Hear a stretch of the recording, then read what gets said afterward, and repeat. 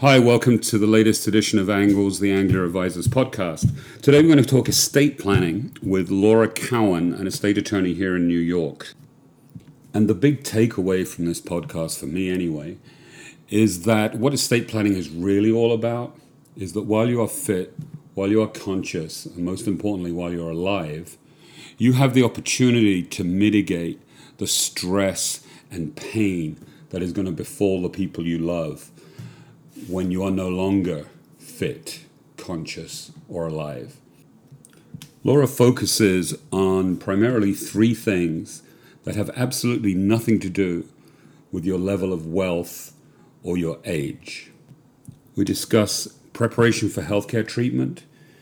Laura comes up with some great points about what to think about when choosing a guardian for your kids. And also digital assets, email, Facebook, online banking. What happens to those after you die?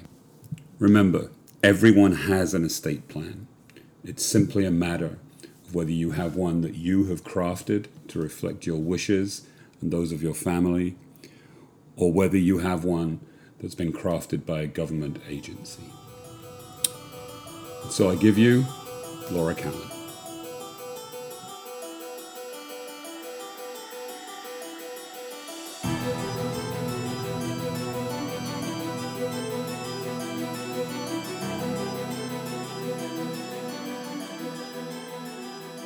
Hi everyone, this is Simon Brady. Welcome to the latest edition of the Angler Advisors podcast. I have with me today Laura Cowan, who is the founder of her own law firm. Say it to me, what is it in full? The Law Office of Laura E. Cowan. The Law Office of Laura E. Cowan. Laura specializes in estate planning, and we're going to be discussing that today. Good morning, Laura. Thanks for coming in. Thank you. So, Laura, tell me, what does your practice look like right now? So, my practice is 100% estate planning. It's the only area of law that I focus on. And my main focus is on designing estate plans for people. So that includes things like wills and trusts and powers of attorney, healthcare directives, things like that. And I also do a little bit of probate work, which is the court process that someone goes through when someone passes away. I have a very holistic approach to estate planning. It's a very relationship-focused practice. So people should be coming to see you quite a while before they die rather than just as they're in the midst of a family death or something like that. Right, yeah, that's a really good way of putting it. It's really important to think about these things not necessarily when you're 70 and preparing for the end of your life, but rather something to think about throughout life as your family and your circumstances change. A lot of estate planning is relevant during your life and not necessarily just at the moment when you pass away. Right, I definitely want to get into that a little bit later about the timing and when you should really start thinking about having an estate plan, which sort of leads into my next question. Who needs an estate plan?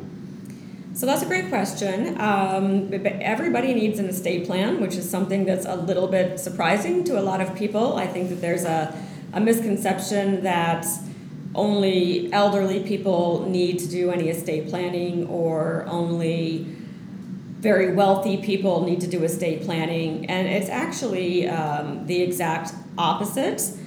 Young people need an estate plan because they need to have a plan in place for if they become incapacitated.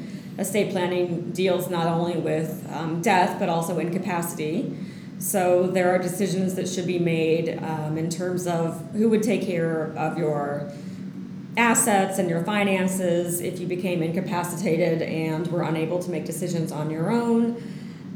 There are healthcare decisions that you would want to give someone the authority to make on your behalf if you couldn't make them yourself. Even young people who don't have a lot of assets, the truth of the matter is we all have something, and what you have matters to somebody. And if you don't make a decision about who you want to receive your assets for you to pass away, what will happen is the state will make that decision for you. Yeah. So the sort of lesson is, even if you think you don't have an estate plan, you actually do. And the estate's written there for you. That's exactly right. If you haven't drafted an estate plan, you have one anyway. It's just that someone else has drafted it for you, and it may be the exact opposite of what you would have wanted. You alluded earlier when you were talking about who needs an estate plan to the traditional view of the typical estate planning client, which is someone who's very wealthy, somebody who has a lot of assets. And I want to look a little bit beyond the estate plan that simply takes care of the financial assets, the accounts, the property, and everything else. Because, again, as you slightly alluded to before, there are other considerations that are addressed by a good estate plan. And I wanted to touch on three of them, actually. Healthcare treatment considerations. You mentioned earlier incapacitation. What can somebody accomplish within an estate plan that would make life more bearable, both for them and their loved ones, at a time where there is some kind of health crisis?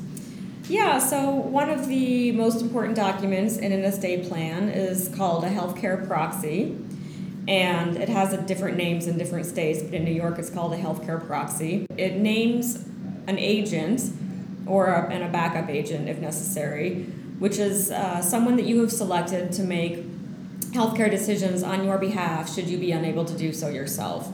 So this is, the scenario: you have a skiing accident, you are unconscious, someone needs to be making decisions on your behalf because you can't make them yourself.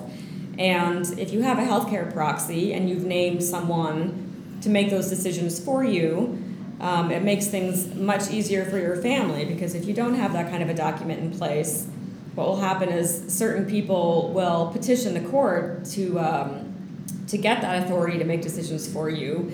And that's not only time consuming and expensive, but it's also, it can create potential conflict among your family members, because you may have more than one family member petitioning the court to make decisions for you. So you might have your mom petitioning the court to be your healthcare agent and your brother petitioning the court. And if they both want different things for you and your healthcare, whoever the court chooses, there's now going to be a strained relationship between your mother and your brother. So this can all be easily solved by putting together a healthcare proxy and naming the person that you want to make decisions on your behalf if you can't make them yourself.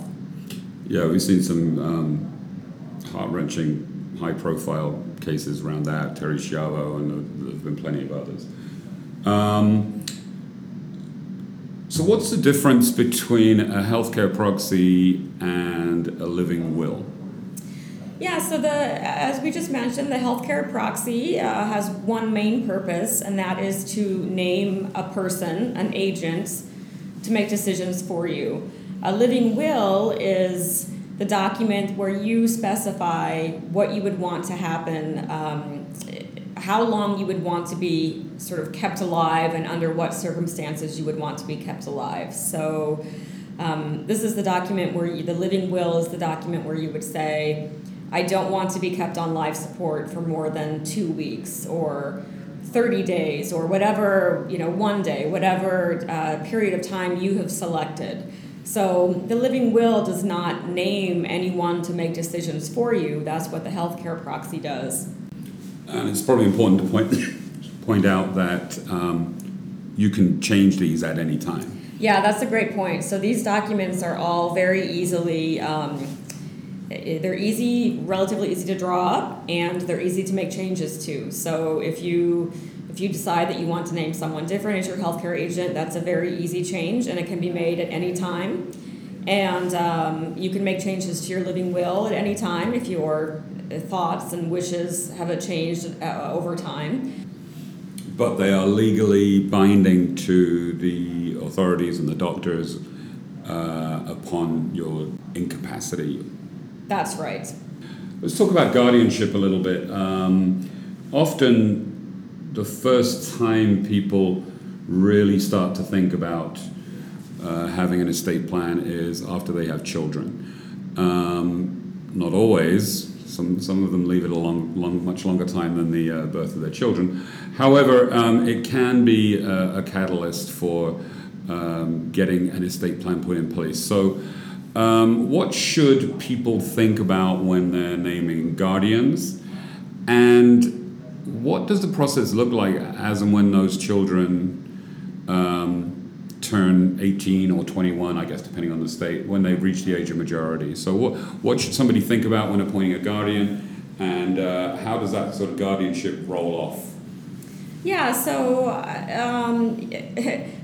as surprising as it sounds, only 39% of parents have actually named guardians for their children, which is a really low percentage, and the rest haven't. I always talk to my clients about the 6 or 7 things that you really should consider. First of all, you should name not just long-term guardians, but also short-term guardians, which would be the people who would care for your children in the event of an accident and you and your spouse didn't come home. There would be a brief period of time where so literally the day of. The day of, which would, it might take your sister in California a couple of days to get out here if something terrible happens. And if the police don't have the legal authority to give your children to anyone during those couple of days, they have no choice but to take your children and put them in Child Protective Services for that short amount of time, which it's not a long time, but it's every parent's worst nightmare. I don't think that any parent would want their kids to have to go through that. So naming a short-term guardian, a neighbor, someone who lives nearby, someone who's in your apartment building that your children know and would comfort and care for your kids in the short term while people were figuring things out in terms of who was the long-term guardian. People should think about, when naming guardians, if you're naming a couple, you should think about what would happen if one person in that couple was no longer alive, or if there was a divorce. So let's say you're naming your sister and her husband. You should think about that next step of, well, what if my sister and her husband, get a divorce? Would I still want my sister being guardian of my children, or would I prefer that she, would I think maybe that's too much of a burden if she's not married? Or, what if I've named my sister and her husband, but my sister predeceases me? Do I want her husband being the guardian of my children without my sister? Another thing that people don't realize is that you don't have to name the same person to take care of your kids on a day-to-day basis.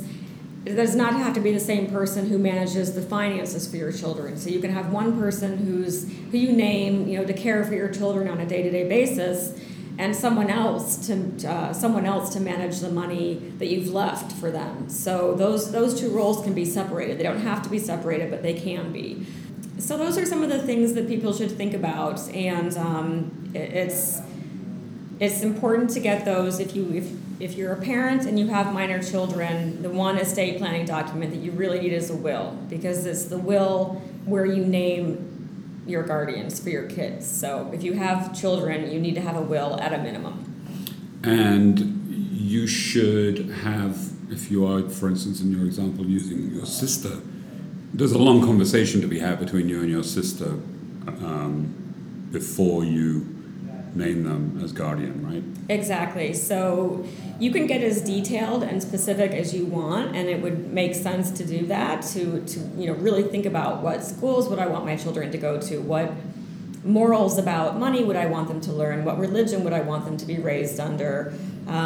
You can be really, really specific about those things, so the person who takes care of your children that you've named has very clear instructions about exactly how you would want your child raised.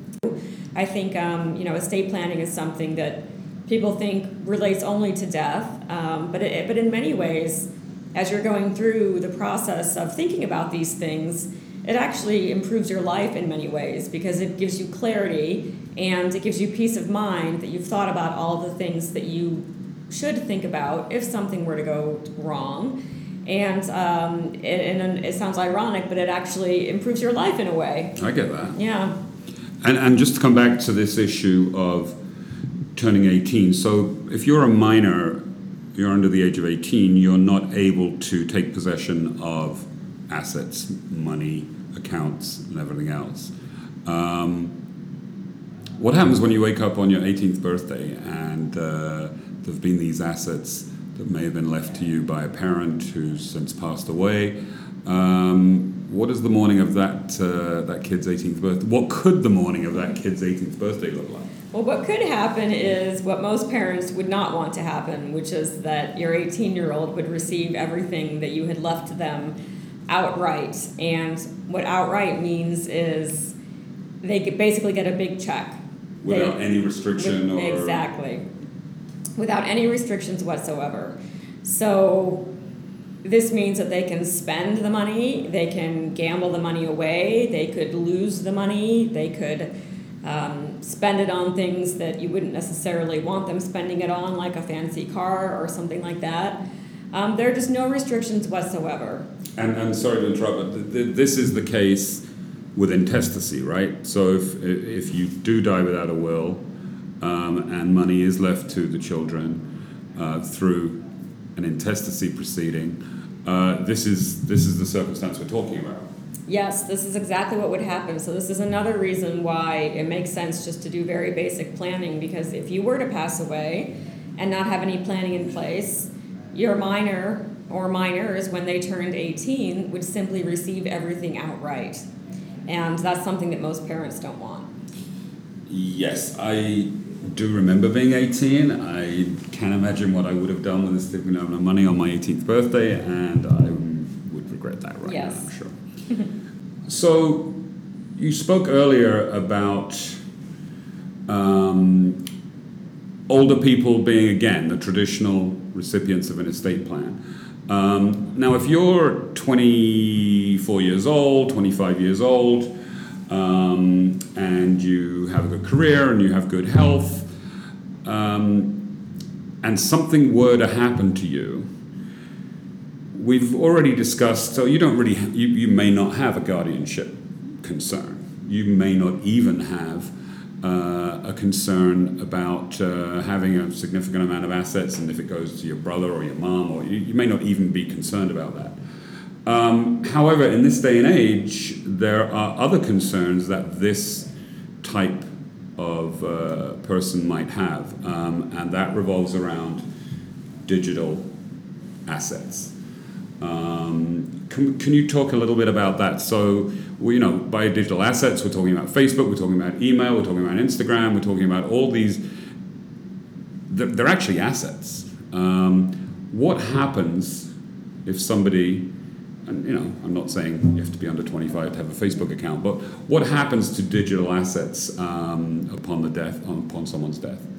Yeah, so like you said, digital assets include, Facebook, Instagram, things like that, but they also include people's financial records, just basically anything that you have online that you have a password for. Really steps must be put in place so people can access these assets if you're no longer able to. And the right person, too. And the right person. You want. Yes, that's a very good point, yes. And because technology changes so quickly, there's a need to continually sort of monitor and potentially update your estate plan so that, first of all, people have access to your digital assets, but also, like you said, it's the right people. So, for example, someone going through a surgery, they may not be able to handle their financial affairs for several months. This is a case where you would want someone to have access to your digital banking records, for example. And if you don't take care of this in advance, it really means that your friends and your family are going to be scrambling last minute to try to get not only passwords to everything, but the actual legal authority to access things. Just because you have a password to someone's account doesn't mean that you have the legal authority to go in there. That's a very good point. Right, so it has to be drafted into the will. There's actually a place in wills now where you mention digital assets and who you give the legal authority to access those assets. So, many people think that they can simply leave a list of usernames and passwords for their executor, which is the person who they've named to take care of their estate, and they don't realize that the executor will actually be committing a crime by accessing these accounts later on. So it's very important for a will and a power of attorney, which is a document that you name someone to make financial decisions on your behalf. It's very important for these two documents to authorize your executor to actually access your digital accounts. That's really important, and for many people, this is not your parents necessarily. Maybe you don't want your parents poking having around access. in your emails and yeah. Exactly, like many people don't want their parents poking around on their Facebook page. They'd rather have a sibling or a friend have that authority. So it's important to think about. Okay, well, it sounds to me like that of itself alone is possibly a reason for somebody of that generation to consider having a will, even leaving everything else aside. What I like to do on these podcasts is throw something of a curveball at the guest.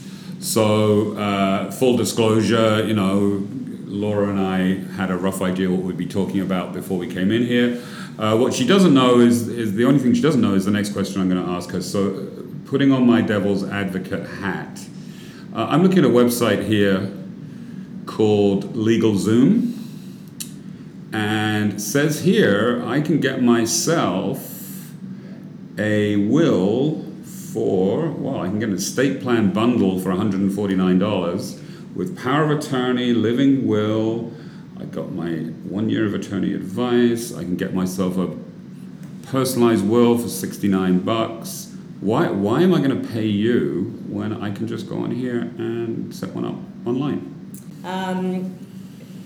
One thing that I will say is the likelihood of filling out the forms correctly and really understanding all of the nuances and things that could potentially go wrong is very difficult for someone who doesn't have a background in this kind of thing. Lawyers who draft estate plans have gone through 3 years of law school, they've passed a bar exam, they've practiced for several years. That's what we have to do to understand estate planning and the best way to do it and all of the things that can go wrong with a will and a trust and beneficiary designations and doing things incorrectly. So the odds of it being done properly on an online site or it being done in a way that makes sense for your family are actually very low.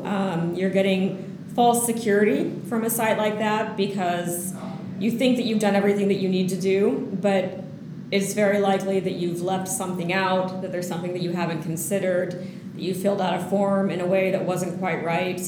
And then what will end up happening is your family will end up spending a lot more money just to have a lawyer fix everything. It just ends up costing a lot more money to fix everything. I think I read somewhere, it might have been on LegalZoom itself, that 80% of the people who fill out their estate planning forms fill them out incorrectly. The other thing I will say is that there's a lot of advice that comes into estate planning, legal advice that is not something you're going to get from an online cookie-cutter document. I don't think I've ever had a meeting with a client where I haven't said something I haven't pointed something out to them or made them aware of something where they haven't said, wow, I really didn't know that, or I'm glad you told me that, or, oh, I didn't realize that's how things would shake out. I can actually give you a couple of examples of that when I've sat in on meetings with estate attorneys and clients, and you mentioned one earlier, the short-term guardians. No one thinks of that. Right. They might think of long-term guardians, and they came to the meeting prepared to tell the estate planning attorney who the long-term guardians were, and then this whole subject of short-term guardianship came up. So that's an example, and I think maybe what we touched on earlier about digital assets is another thing that people might not consider. So. Right. And it's understandable that they don't understand everything. This stuff can get very complicated very quickly. But it's not something that you want to leave to chance. And, I think my clients are actually very relieved when I point out to them something that they hadn't thought of that actually changes the way that they're thinking about their planning drastically. And if they had just filled out the forms online, they would have gotten a plan that didn't work for them and actually wasn't what they even wanted. So, Laura, so if somebody has, maybe not just as a result of listening to this podcast, but if somebody has decided they want to do something about their estate, what would be the process? What would be the next step? So they've sat down, maybe as a couple, said, look, honey, we need an estate plan. What should they do next? What does the process look like to them? Yeah, so in my office, one of the things we love for people to do is come in for one of our free talks or webinars. And we hold these several times a month, and they're free, and they're at my office near Columbus Circle. And this is a value-packed hour full of all sorts of information about estate planning and how it can make life for your family easier and how it can help your family. We talk about the process with my office. We even go over my fees. So this is a really good starting point. If people aren't able to make it to a free talk, they're welcome to come into my office, and what we'll do is we'll go through their specific situation. We'll review all of their assets, their family situation, the people that they would think of naming in their plan, and we'll do a really sort of a comparison of what would happen to all of this if you were to pass away tomorrow, and then we compare that to, well, what would you want to happen? And there are almost always differences between the two. People don't necessarily realize that their entire estate would have to go through probate, which can be very expensive, and there are ways to avoid probate. And if that's important to you, we can draft a plan so you can avoid probate. And the privacy aspect as well. And the privacy aspect, probate is a public process, and if your will goes through probate, it will be a public document. The nosy neighbor can look in. Exactly. Probate is also very time consuming. It takes 12 to 18 months usually in New York. There's just no way to make it go faster. So we'll look at all of the things that would happen if you were to pass away tomorrow. If you haven't named guardians to your children, how would it play out? That kind of thing. If you have an estate tax issue, how much of your estate would be lost to estate taxes? And then I just listened to the client, and I would listen to you and your concerns and your fears, and maybe you're very concerned about spending a lot on probate or the publicity of it, or you're concerned about estate taxes, or you're really concerned about having the right guardians for your kids. And then after listening to you, I'll give my recommendations about what I think would make sense for you to do moving forward. And if these people came to you through someone like me, this could be a process that the three of us could work on together. Yes, we would definitely want to work on it together. So, Laura, if somebody wants to come to one of these presentations, if somebody wants to explore your offering, what's the best way for them to get in touch with you? How do you have some resources online? What's the process? I do. So on my website, which I believe is copied at the bottom of the podcast. I'll put that on the show notes, right? Right. So I have an events page, and if you click on the events page, there are always at least 2 or 3 upcoming talks that you can register for. Like I said, these are free talks. They take about an hour. You're welcome to bring your spouse, and you'll leave with all of the information that you need to move forward, including my pricing. And I'd like to just add quickly that all of our prices are fixed fee in my law firm. Many lawyers charge by the hour, which is very stressful because you end up having no idea exactly what your investment is going to be. I decided to do away with that immediately upon starting my law firm. All of my fees are fixed. You'll know exactly what the fee is before you make a decision, and you'll know exactly what you're getting for that fee. And there'll be no surprises. So if there's a phone call, you have a question, you have an email, you're not going to get billed in 6-minute increments, which I think is really important because it's really important for my clients to want to communicate with me. I can serve them better if they tell me everything that they're thinking about and they're concerned about. So I really want to encourage communication. So it's a flat fee, you know exactly what you're paying. We'll go over that at the end of the free talk. We'll also go over the process, how many meetings you'll have to come in for, which is 3. It's a very simple process made to be as easy for you as possible. And we'll review all of those things in the talk, and you'll leave knowing exactly what you can do to move forward. Laura, thank you so much for all that. There's a lot of valuable information in there for people. As we mentioned, I'll put some links to resources on the show notes for this podcast. In the meantime, Laura, thanks a lot. Thank you. And thanks for listening, and I'll be back soon. Take care.